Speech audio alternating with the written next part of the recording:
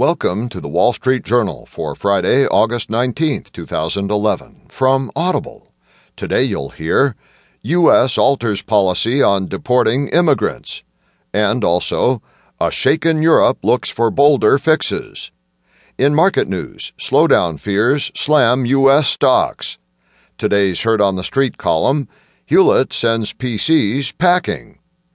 Plus today's editorial, in Ahead of the Tape by Kelly Evans, If Junk is a Leading Indicator, Look Out. And from Personal Journal, Expense Report Confidential.